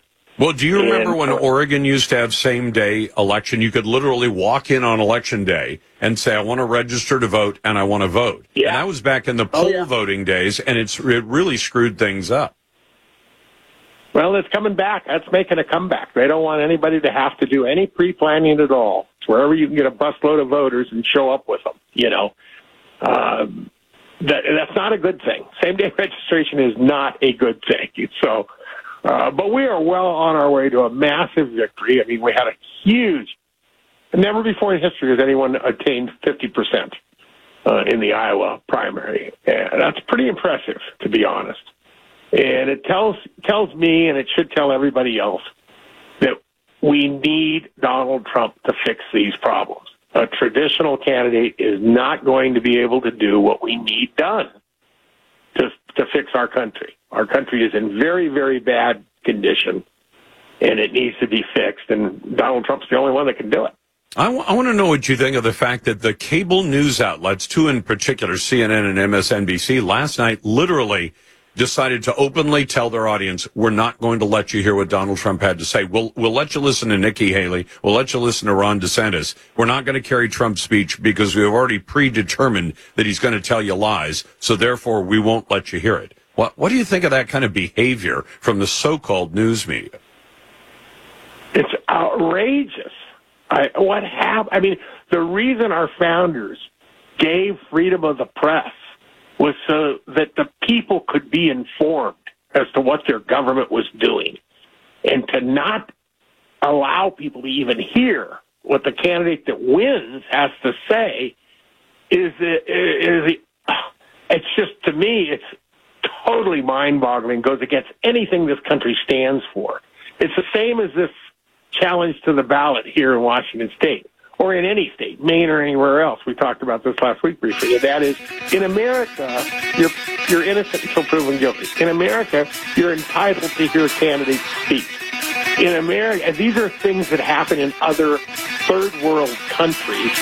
But in this country now, under the Democrats, they won't let you hear them. Thanks, Donna. The Lars Larson Show. With me on the phone today is David Moore with Equity Advantage. David, for more than 15 years, I've been telling my listeners about 1031 exchanges. But how do you explain it to customers? Well, Lars, 1031 exchanges are over 100 years old at this point. They allow people to exchange out of one property into another, keeping their equity intact. For example, let's say you own an apartment building and you'd like a larger one. You can sell the property, pay the tax, or you can do an exchange, deferring all capital gains tax.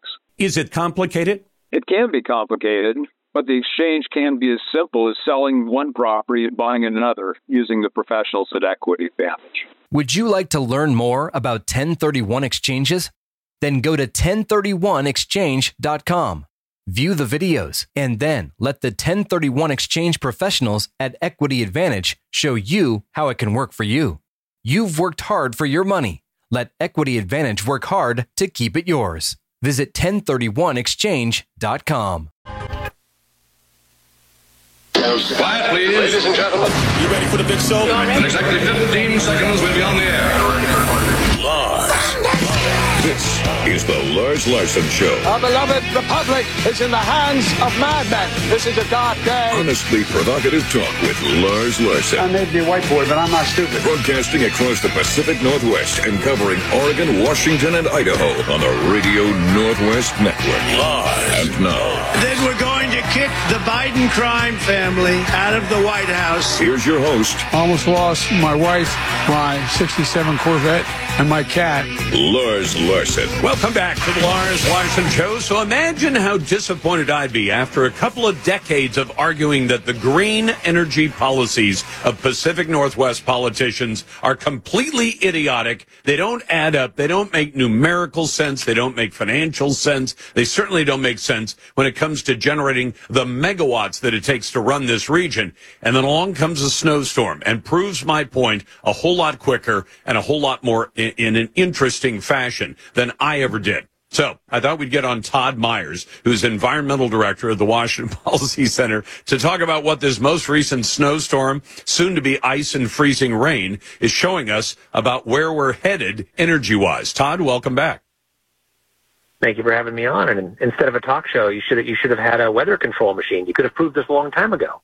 If only I had weather control, I could have just said, throw a big snowstorm at these jokers, and then tell this is where it almost becomes darkly humorous, because all the news media is telling stories of people who've been without power now from Saturday all the way to late Tuesday, and they may still be without power tomorrow. You say, how did you get by? Well, I turn on my natural gas fireplace, or I burn my wood-burning stove, or it maybe even turn on a couple of the burners in your gas range in the kitchen, for a little while to bring the temperature up. Not a good long-term policy, but it'll do that. And you say, aren't all those the devices that the government is trying to outlaw and tell us we won't be able to have in the next snowstorm or in years in the future? Why, yes, that is. You're to be completely dependent on electricity, like all the people in Chicago who have their Teslas lined up, frozen like bricks at the charging stations because they don't charge very well when it gets really cold. This just seems like it's proof positive that Inslee and Tina Kotek's policies for the state of Oregon and the state of Washington just make no sense at all. And I'll add one to that, which is heat pumps. So I live in the mountains, and we get told all the time that we need to replace natural gas with heat pumps. Now, I don't have a problem with heat pumps. They work fine in many cases, but I have a heat pump, and when it got to 10 below, I can tell you that my heat pump was producing nothing. And so what did we rely on? We relied on a propane fireplace, which generates heat. So you need to have these sort of backup. And the problem with one-size-fits-all approaches is that one size does not fit all. And this last weekend we saw that because what happens on the coldest days and the hottest days is that we get very still air. And so wind goes to basically nothing. If you check the Bonneville Power Administration right now, you can see that wind is almost zero. And it's very cold across the Pacific Northwest. So if you put your faith in more wind and heat pumps on weekends like this, you're going to have problems because there's not going to be a lot of wind power and the heat pumps are not going to be able to generate the heat. You know, it's funny because my next door neighbor, Bart, has a whole bunch of Tesla solar panels all over his roof. And I looked at him the other morning when it snowed, and I thought, I'll bet they're not generating a whole lot with all that snow, and not even a lot of snow, like a quarter of an inch. Unless, of course, you want to get up on your snowy roof with a broom or something and try to clean them off, which doesn't seem like the best idea in the world. Solar doesn't do much either, unless I guess you have somebody out there using something to blow all those panels off so they can still see whatever sun is available this time of the year. And then even when there is sun, right, sometimes it's cloudy, and then our days are very short. So it's just not going to produce a lot of electricity. Ultimately, you have to have a backbone of reliable energy. And so when we saw demand go up dramatically on Saturday across the Pacific Northwest, what filled that gap? Well, it was hydro, because hydro, you can turn it on and off. It's what's called dispatchable. Natural gas is too. And some people pointed to the fact that a Puget Sound Energy natural gas distribution plant shut down on Saturday, but it was up again by the evening. And so you can see that there was a reduction in natural gas energy on Saturday, but by the end of Saturday it was back. Wind was not. Wind is still at zero. So it's not that, natural gas or other forms of energy don't have problems and don't go down from time to time. It is just that they are far more reliable than the alternatives that some people want to replace them with. Maybe we should tell the Democrats and the liberals and the progressives who want these crazy policies, we want diversity of energy. We don't want just solar and wind. We'd like to have nuclear and natural gas and coal and all the rest, because we want to have diversity and that there's strength in diversity. Isn't that usually an argument the liberals love? Yes, and it should be here too. And add to that, not just diversity of supply, but diversity of control. We need to give transparent price signals and more information to consumers so that they can make decisions about when they want to use electricity. Right now, when prices go up at peak hour, people don't realize that washing their clothes or dishes or drying their clothes is much better done later in the evening or earlier in the afternoon than right at the peak. And we need to give people information so that they can do that, not just to keep the grid stable, but also that they can save money. People don't have that information. So we need more control to the consumers and more diversity of energy sources.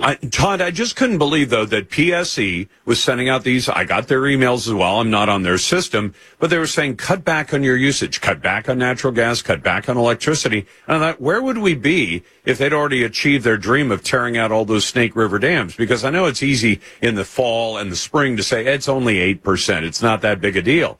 But if they're telling us we're already so tight that you're advising people, cut back your personal use, and then you say, now take 8% more out of the equation, and where are you at that point? Well, if you want evidence that tearing down Snake River dams, as demand for electricity goes up and more people have EVs and heat pumps, this last weekend was about as perfect an argument as you can get.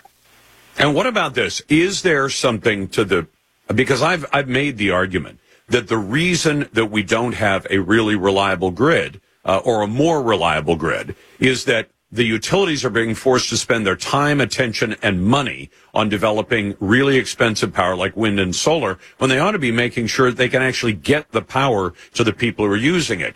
Is there an argument to be made that when you see a massive outage like the one that happened, in the Portland metro was 250,000 customers between PG and PP&L that had no power. Some of them still have no power today and are likely to have no power tomorrow, that they could be working on making that grid more solid and more reliable if they weren't spending all their time and attention on these alternatives that don't work as well. Yeah, I think that when you are demanding utilities do many different things all at once, right? I think it's hard for them to focus everywhere on transmission, on replacing fossil fuels with new intermittent unreliable sources, while keeping the grid going. Yes, I think all of those things make it more difficult to do that. There is no one single cause, but the more stress you put on it by making demands of utilities to do things for political reasons rather than reliability, the more risk you put the system at. Todd, thank you very much for what you do at the Washington Policy Center. We appreciate the time. Thanks for having me on. That is Todd Myers, the Environmental Director at Washington Policy. I want to get to your phone calls and emails in the next segment at 866-HEY-LARS. That's 866-439-5277. Send your emails to talk@LarsLarson.com. If you're a naysayer, we're going to put you right to the head of the line. So if you disagree, feel free to call and you'll go first. And vote in our X poll. You'll find it on X at Lars Larson Show and on our website at LarsLarson.com.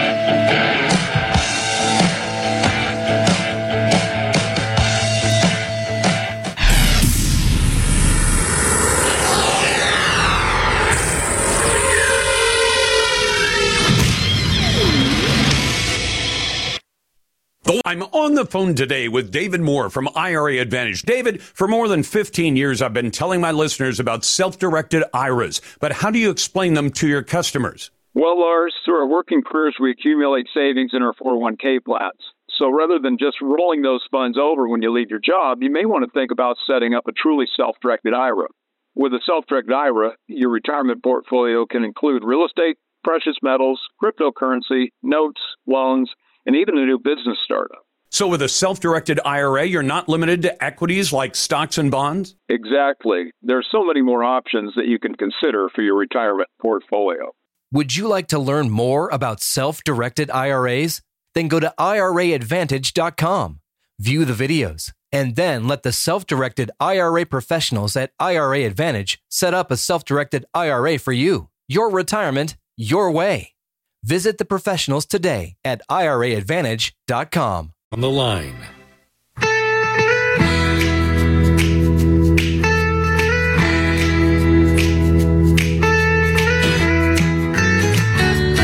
He's the best investment in talk radio, and it's free.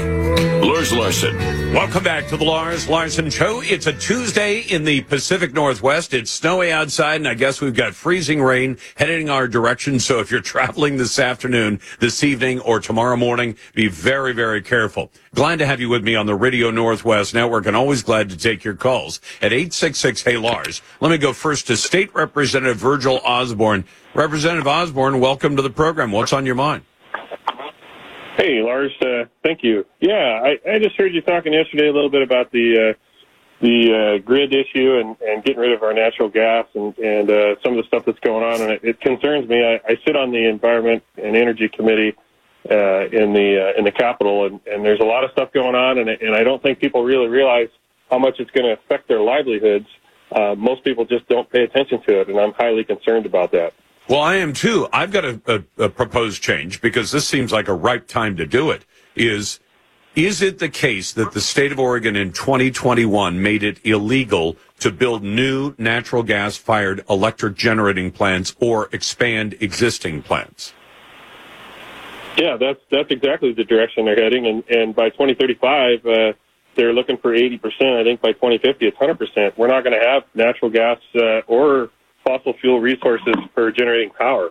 Now, how do you suppose it would go? I know you're in the minority in the legislature, but if you went to your committee, said, let's rescind that ban, at the very least, let's rescind the ban on expanding current natural gas generating plants to make sure this region has the power it needs. We just went through a crunch where we had utilities in both Oregon and Washington advising customers, we've got hundreds of thousands of people without power, mostly because of downed limbs and trees, but we also have too much demand on the grid. Cut your use. Now, if you're telling Oregonians, and Washington utilities are doing the same in Washington, that means we're not generating enough power and we don't have the ability to get the power to the customers who need it. How about rescinding that ban on new natural gas generating plants and expanding existing ones? How do you suppose that would land with your Democrat colleagues? Well, Lars, I think it's been tried already, and they won't hear it. So, that's how the bills go through and how laws are formed in the Capitol have to go through the committee. The committee won't hear it. They literally will just say we won't even hear that, because imagine telling the public, we just about ran short of energy in not the biggest storm the region's ever had, but a serious storm in the last few days, and you are going to tell the voters, you're going to tell the citizens, you're not allowed to generate the power the region needs, while you're telling them simultaneously, electrify everything in your life, your furnace, your water heater, your car, and everything else. It sounds like a great campaign issue to tell the public. The Democrats won't hear this. We've asked them one more time. We've just seen the example of what happens when you don't have enough power and you don't have a solid grid, and they're refusing to make the energy you need. And you'll need it you'll need it more so when you've got an electric car, an electric stove, an electric furnace, or a heat pump, and an electric water heater. I mean, these guys are forcing us to commit societal suicide. Say you're going to be sitting in the dark, freezing your butt off, because the Democrats said you have to. Well, the thing is, Lars, I agree with you 100%, right? It's a bad move, and trying to force change without the infrastructure to make it happen is it's a horrible mistake. The problem is they're going to look at it from the opposite side. They're going to say, well, that's right. We need to improve our energy. We need to add solar, wind, all of the above to get to the point where we want to be. The problem But the wind wasn't blowing during this cold snap. And solar? Oh, I know. How well do you think those solar panels are working coated with half an inch of snow? Well, they don't work very well, especially when the sun's not shining. Yep. So they have an answer for everything at Lars. And I tell you, if you watch my social media posts, I usually post all of my committee, everything that I do. But, their answer for is energy storage. That's what they want to do. Well, we'll put in battery storage, and that's going to get you through when times are slow. The fact is that's billions of dollars, and it's not very realistic to happen. It's a few hours of storage for billions of dollars. And again, if everybody's happy that PGE has doubled its rates since 2006 and just jacked them up another 18% in January, and say, is that what you're telling people? And when you add in battery storage or pump storage or whatever, how much is that going to add to the bill? And at what point do people say, I've got electricity, I just can't afford to use it? Well, we're going to get to that point, Lars. We're going to come to a point where the environmental issues are going to come to a loggerhead. With the fact is, it just doesn't work, and taking away our natural gas is a huge mistake. They've already tried. They tried in Eugene, and it failed, of course. But the state's doing it. They're moving that direction. They already have mandates that are going to make it happen. So, again, I go back to the fact that people just don't know what's going on because they don't follow what happens in the Capitol. People usually don't get upset until one day they wake up and it's like, oh, that's a problem for me. What they need to do is get involved now. People need to stay more involved. They need to start fighting this thing now. We've already got the mandates and the laws in place. I can't remember the House bill before I got there. I think it was House Bill 2021 that put in the dates for when the energy has to switch over to green energy. And the things that don't count for green energy would amaze people, right? I mean, they would like to see your hydro go away as well. Well, most of the hydro doesn't count as renewable energy anyway, doesn't it? Doesn't about 50% of it was already marked as we're not counting that as renewable because it happened before the mandates? Yeah, that's correct. They would like to see all of that go away as well. I just, they want to take out every dam they can take out. I just don't understand it. I think the problem is, Lars, and I said this before, you have 60 people in the House of Representatives, and none of us are experts at any one thing. But the Democrats stick together on these issues, and if if they say they need to go completely renewables, then they're going to vote for it every time. It doesn't matter if it's good for the population in the state. it's good for their base.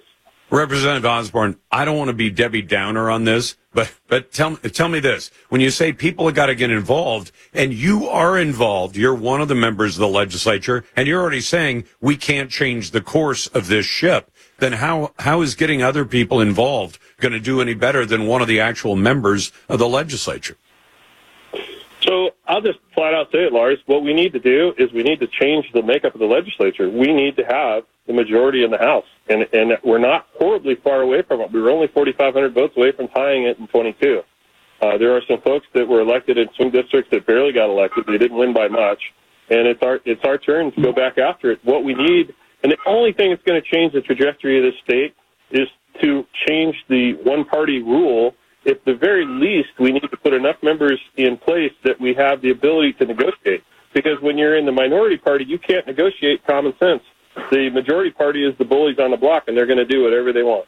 Yeah, guess what? I mean, in Washington State, we're just talking about House Bill 2150 that says when they get to a 2/3 majority in each house, they're allowed to remove anybody from the ballot, not just Donald Trump, but any governor candidate, any state rep candidate, any secretary of state or attorney general, all of those candidates, the Democrats will have the power if they get House Bill 2150 passed in Washington State and they get a 2/3 majority, they can just take everybody they disagree with off the ballot. I mean, it becomes like communist China. Well, yeah, and our state is headed down the same path. I saw the notice from Washington Energy that said that they're asking all of their customers to, be easy on their energy use because of they don't have enough energy. California already has rolling blackouts. They have the same issues. We're just literally probably less than a few years away from having those same issues. I think you're right. And what you need is an energy slate of candidates saying we've all signed on to have solid energy for the Northwest. If you're not with that, you're not going to get the votes. You got the Lars Larson Show. The Lars Larson Show. Portland.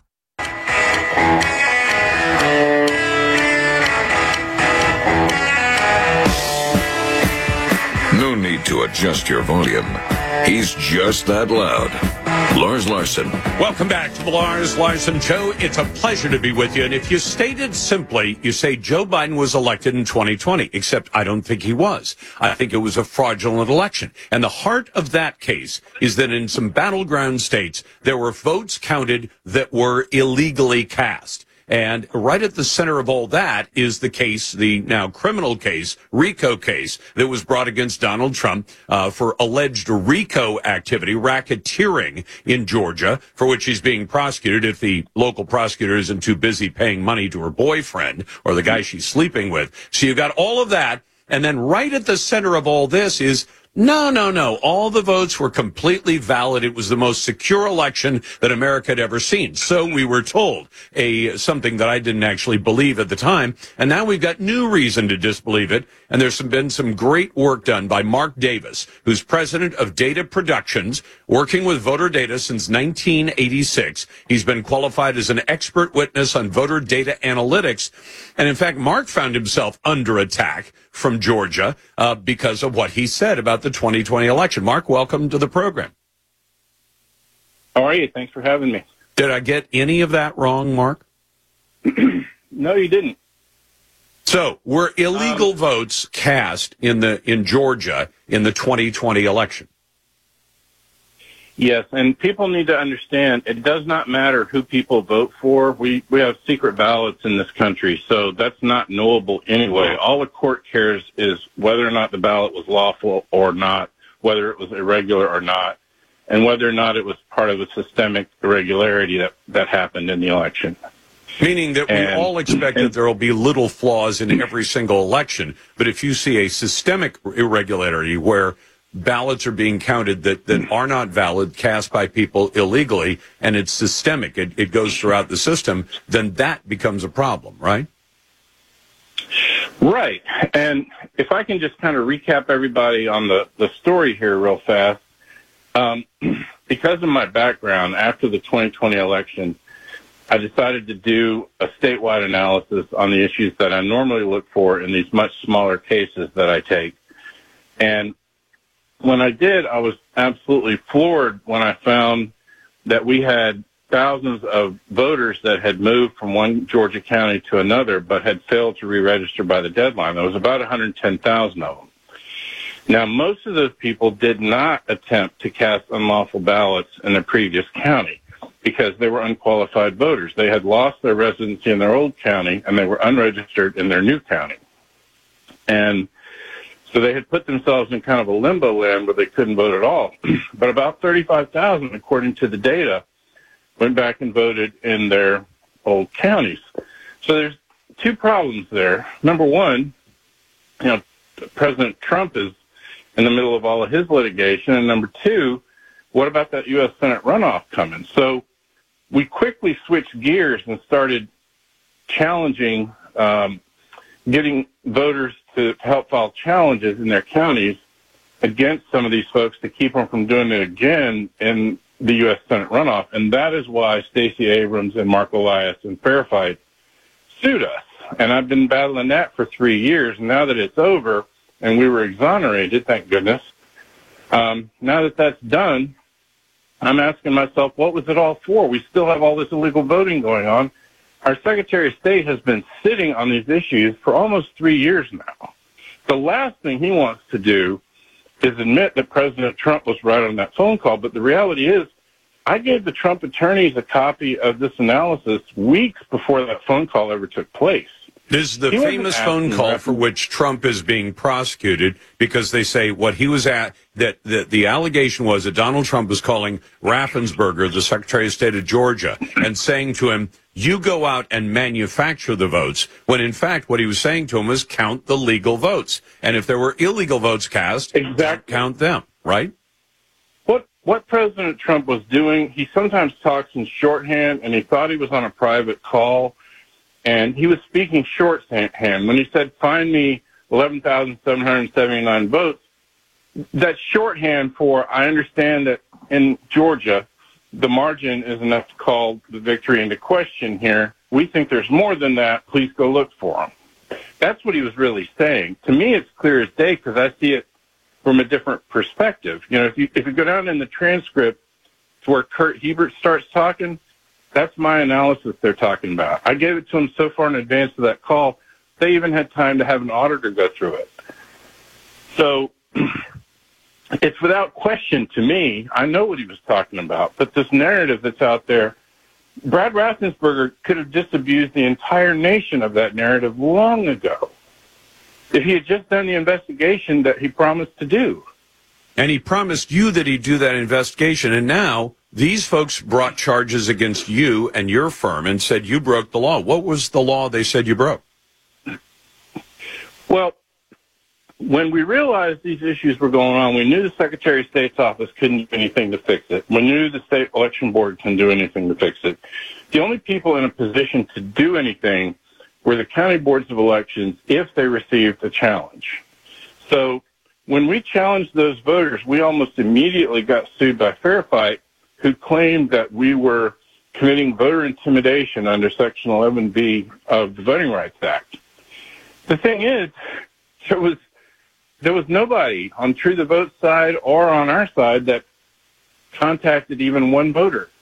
The voters that claimed to be intimidated by us couldn't point anybody out in the courtroom or name any name other than True the Vote. That's how literally absurd the entire premise of their case was. And the judge wound up ruling that he saw no evidence that we had violated 11B, that we had intimidated any voters. And here's the crazy thing. Yeah. If you read the Prohibited Acts section of the Voting Rights Act, it does say you can't intimidate voters, and it should, of course. But right under that, it also says you can't lie about where you live if there's a federal race on the ballot. You can't lie about your residency. I can't make this up. Anybody can go look it up for themselves. It's in the same piece of law that prohibits voter intimidation. And you point out that on Georgia's own website, something that's been taken down now, but it used to say this on the residency laws, if you move outside the county in which you're registered to vote more than 30 days prior to an election, you've lost your eligibility to vote in that county. You must register to vote in your new county. You'll be assigned a new voting precinct. Remember, if you don't register to vote by the deadline, you can't vote. And yet you found 35,000 voter records that indicated people voted illegally, and the margin was less than 12,000 in the state of Georgia, correct? Well, get this. Over 12,000, well over 12,000, came back after the election and finally updated their own driver's licenses and or voter registrations. The two are linked by motor voter. They updated to the exact same addresses that they told the post office they were moving to well before the election. So these people basically provided corroborating evidence proving that they did file an NCOA. They did file it to this address. They did say it was a permanent move. They did say they were going to be moving there effective on such and such a date. And that date was well before the election. So, I mean, how you can argue with such hard, cold evidence sitting there on the table, I don't know. And see, they couldn't. That's why I think they decided to bend the law. They couldn't bend the evidence. They couldn't spin the evidence very well. That wouldn't work. They've already admitted this is a problem on multiple occasions. So now they're just spinning the law. They're claiming the law doesn't say what it says. Unbelievable. That's Mark Davis. You can read the whole story. He wrote it up for the Federalist, but Mark Davis is president of Data Productions, Inc. You got to take a look at this. 35,000 illegal votes in the state of Georgia in an election called for Joe Biden on the basis of less than 12,000 votes. Back in a moment, I'll get to your calls at 866-439-5277. Send your emails to talk@LarsLarson.com. And you're listening to the Radio Northwest Network.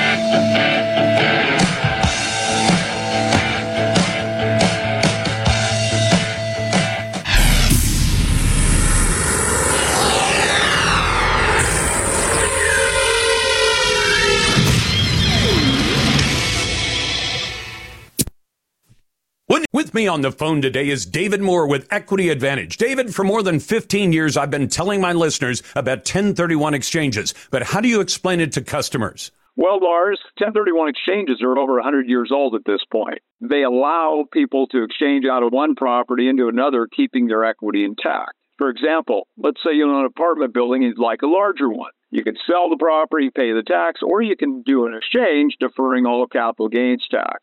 Is it complicated? It can be complicated, but the exchange can be as simple as selling one property and buying another using the professionals at Equity Advantage. Would you like to learn more about 1031 exchanges?